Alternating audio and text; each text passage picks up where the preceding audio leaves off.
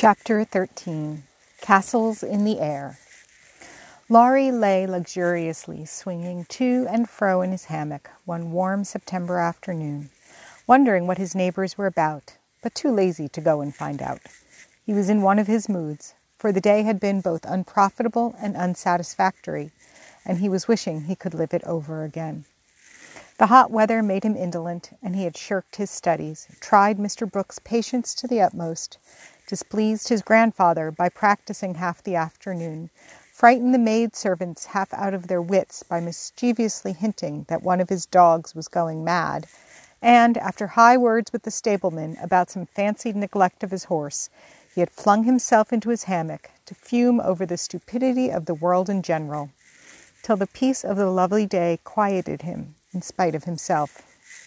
Staring up into the green gloom of the horse-chestnut trees above him, he dreamed dreams of all sorts, and was just imagining himself tossing on the ocean in a voyage round the world, when the sound of voices brought him ashore in a flash. Peeping through the meshes of the hammock, he saw the Marches coming out, as if bound on some expedition. "What in the world are those girls about now?" thought Laurie, opening his sleepy eyes to take a good look, for there was something rather peculiar in the appearance of his neighbors. Each wore a large flapping hat, a brown linen pouch slung over one shoulder, and carried a long staff. Meg had a cushion, Joe a book, Beth a basket, and Amy a portfolio. All walked quietly through the garden, out at the little back gate, and began to climb the hill that lay between the house and river. "Well, that's cool," said Laurie to himself, "to have a picnic and never ask me. They can't be going in the boat, for they haven't got the key. Perhaps they forgot it. I'll take it to them and see what's going on." Though possessed of half a dozen hats, it took him some time to find one.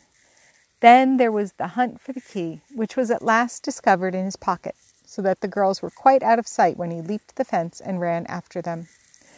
Taking the shortest way to the boathouse, he waited for them to appear, but no one came, and he went up the hill to take an observation. A grove of pines covered one part of it, and from the heart of this green spot came a clearer sound than the soft sigh of the pines or the drowsy chirp of the crickets. "Here's a landscape," thought Laurie, peeping through the bushes and looking wide awake and good-natured already. It was a rather pretty little picture, for the sisters sat together in the shady nook, with sun and shadow flickering over them, the aromatic wind lifting their hair and cooling their hot cheeks, and all the little wood people going on with their affairs as if these were no strangers but old friends. Meg sat upon her cushion, sewing daintily with her white hands, and looking as fresh and sweet as a rose in her pink dress among the green. Beth was sorting the cones that lay thick under the hemlock nearby, for she made pretty things with them. Amy was sketching a group of ferns, and Joe was knitting as she read aloud. A shadow passed over the boy's face as he watched them, feeling that he ought to go away because uninvited, yet lingering because home seemed very lonely, and this quiet party in the woods most attractive to his restless spirit. He stood so still that a squirrel, busy with its harvesting, ran down a pine close beside him, saw him suddenly and skipped back, scolding so shrilly that Beth looked up, espied the wistful face behind the birches, and beckoned with a reassuring smile. "May I come in, please, or shall I be a bother?" he asked, advancing slowly.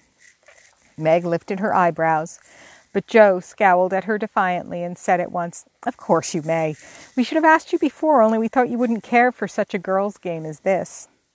"I always like your games, but if Meg doesn't want me, I'll go away." "I've no objection if you do something. It's against the rules to be idle here," replied Meg gravely, but graciously. "Much obliged. I'll do anything if you'll let me stop a bit, for it's as dull as the desert of Sahara down there. Shall I sew, read, comb, draw, or do all at once?" "Bring on your bears. I'm ready." And Laurie sat down with a submissive expression delightful to behold. "Finish this story while I set my heel," said Joe, handing him the book. "Yes'm," was the meek answer, as he began, doing his best to prove his gratitude for the favor of admission into the Busy Bee Society.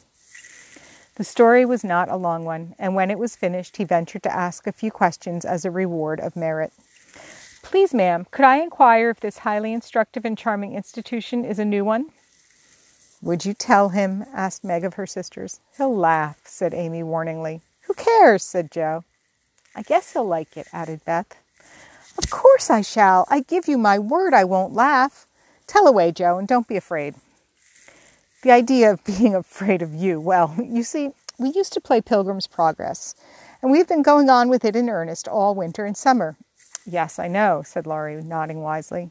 Who told you? Demanded Jo. Spirits. No, I did. No, I did. I wanted to amuse him one night when you were all away and he was rather dismal. He did like it, so don't scold, Jo, said Beth meekly. You can't keep a secret. Never mind, it saves trouble now. Go on, please, said Laurie, as Jo became absorbed in her work, looking a trifle displeased. Oh, didn't she tell you about this new plan of ours? Well, we have tried not to waste our holiday, but each has had a task and worked at it with a will. The vacation is nearly over, the stints are all done, and we are ever so glad that we didn't dawdle. Yes, I should think so. And Laurie thought regretfully of his own idle days. Mother likes to have us out of doors as much as possible, so we bring our work here and have nice times. For the fun of it, we bring our things in these bags, wear the old hats, use poles to climb the hill, and play pilgrims, as we used to do years ago. We call this hill the Delectable Mountain, for we can look far away and see the country where we hope to live sometime. Jo pointed, and Laurie sat up to examine, for through an opening in the wood one could look across the wide blue river, the meadows on the other side, far over the outskirts of the great city, to the green hills that rose to meet the sky. The sun was low, and the heavens glowed with the splendor of an autumn sunset. Gold and purple clouds lay on the hilltops, and rising high into the ruddy light were silvery white peaks that shone like the airy spires of some celestial city. How beautiful that is, said Laurie softly, for he was quick to see and feel beauty of any kind. It's often so, and we like to watch it, for it is never the same, but always splendid, replied Amy, wishing she could paint it. Jo talks about the country where we hope to live sometime. The real country, she means, with pigs and chickens and haymaking. It would be nice, but I wish the beautiful country up there was real and we could ever go to it, said Beth musingly. There is lovelier country even than that, where we shall go by the by, when we are good enough, answered Meg with her sweetest voice. It seems so long to wait, so hard to do. I want to fly away at once, as those swallows fly, and go in at that splendid gate. You'll get there, Beth, sooner or later. No fear of that, said Jo. I'm the one that will have to fight and work and climb and wait and maybe never get in after all. You'll have me for company, if that's any comfort. I shall have to do a deal of traveling before I come in sight of your celestial city. If I arrive late, you'll say a good word for me, won't you, Beth? Something in the boy's face troubled his little friend. But she said cheerfully, with her quiet eyes on the changing clouds, if people really want to go, and really try all their lives, I think they will get in, for I don't believe there are any locks on that door, or any guards at the gate. I always imagine it as it is in the picture, where the shining ones stretch their hands to welcome poor Christian as he comes up from the river. Wouldn't it be fun if all the castles in the air which we could make come true, and we could live in them, said Jo after a little pause. I've made such quantities it would be hard to choose which I'd have, said Laurie, lying flat and throwing cones at the squirrel who had betrayed him. You'd have to take your favorite one. Which is it? Asked Meg. If I tell mine, will you tell yours? Yes, if the girls will too. We will. Now, Laurie. After I'd seen as much of the world as I want to, I'd like to settle in Germany and have just as much music as I choose. I'm to be a famous musician myself, and all creation is to rush to hear me. And I'm never to be bothered about money or business, but just enjoy myself and live for what I like. That's my favorite castle. What's yours, Meg? Margaret seemed to find it a little hard to tell hers, and waved a break before her face, as if to disperse imaginary gnats, while she said slowly, I should like a lovely house, full of all sorts of luxurious things, nice food, pretty clothes, handsome furniture, pleasant people, and heaps of money. I am to be mistress of it and manage it as I like, with plenty of servants, so I never need work a bit. How I should enjoy it! For I wouldn't be idle, but do good and make everyone love me dearly." "Wouldn't you have a master for your castle in the air?" asked Laurie slyly. "I said pleasant people, you know," and Meg carefully tied up her shoe as she spoke so that no one saw her face. "Why don't you say you'd have a splendid, wise, good husband and some angelic little children? You know your castle wouldn't be perfect without it," said blunt Joe, who had no tender fancies yet and rather scorned romance except in books. "You'd have nothing but horses, inkstands, and novels in yours," answered Meg petulantly. "Wouldn't I, though? I'd have a stable full of Arabian steeds, rooms piled high with books, and I'd write out of a magic inkstand so that my work should be as famous as Laurie's music. I want to do something splendid before I go into my castle, something heroic or wonderful that won't be forgotten after I'm gone. I don't know what, but I'm on the watch for it and mean to astonish you all some day. I think I shall write books and get rich and famous. That would suit me, so that is my favorite dream." "Mine is to stay at home safe with Mother and Father and help take care of the family," said Beth contentedly. "Don't you wish for anything else?" asked Laurie. "Since I had my little piano, I am perfectly satisfied. I only wish we may all keep well and be together, nothing else." "I have ever so many wishes, but the pet one is to be an artist and go to Rome and do fine pictures and be the best artist in the whole world," was Amy's modest desire. "We're an ambitious set, aren't we? Every one of us but Beth wants to be rich and famous and gorgeous in every respect." "I do wonder if any of us will ever get our wishes," said Laurie, chewing grass like a meditative calf. "I've got the key to my castle in the air, but whether I can unlock the door remains to be seen," observed Joe mysteriously. "I've got the key to mine, but I'm not allowed to try it." "Hang college," muttered Laurie with an impatient sigh. "Here's mine," and Amy waved her pencil. "I haven't got any," said Meg forlornly. "Yes, you have," said Laurie at once. "Where?" "In your face." "Oh, nonsense, that's of no use." "Wait and see if it doesn't bring you something worth having," replied the boy, laughing at the thought of a charming little secret which he fancied he knew. Meg colored behind the brake, but asked no questions, and looked across the river with the same expectant expression which Mr. Brooke had worn when he told the story of the night. "If we are all alive 10 years hence, let's meet and see how many of us have got our wishes, or how much nearer we are then than now," said Joe, always ready with a plan. "Bless me, how old shall I be?" 27, exclaimed Meg, who felt grown up already, having just reached 17. "You and I will be 26, Teddy. Beth 24 and Amy 22. What a venerable party," said Joe. "I hope I shall have done something to be proud of by that time, but I'm such a lazy dog. I'm afraid I shall dawdle, Joe." "You need a motive, Mother says, and when you get it, she is sure you'll work splendidly." "Is she? By Jupiter, I will, if I only get the chance," cried Laurie, sitting up with sudden energy. "I ought to be satisfied to please Grandfather, and I do try, but it's working against the grain, you see, and comes hard. He wants me to be an India merchant, as he was, and I'd rather be shot.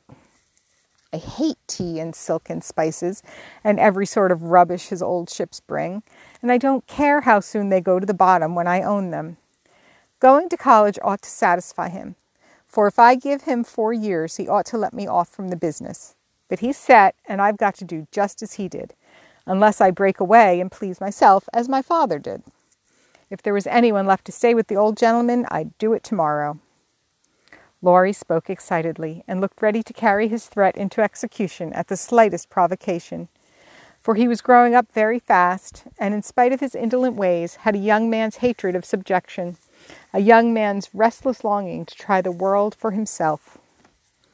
"I advise you to sail away in one of your ships and never come home again till you have tried your own way," said Joe, whose imagination was fired by the thought of such a daring exploit, and whose sympathy was excited by what she called Teddy's wrongs. "That's not right, Joe. You mustn't talk in that way, and Laurie mustn't take your bad advice. You should do just what your grandfather wishes, my dear boy," said Meg in her most maternal tone. Do your best at college, and when he sees that you try to please him, I'm sure he won't be hard on you or unjust to you. As you say, there is no one else to stay with and love him, and you'd never forgive yourself if you left him without his permission. Don't be dismal or fret, but do your duty and you'll get your reward, as good Mr. Brooke has, by being respected and loved."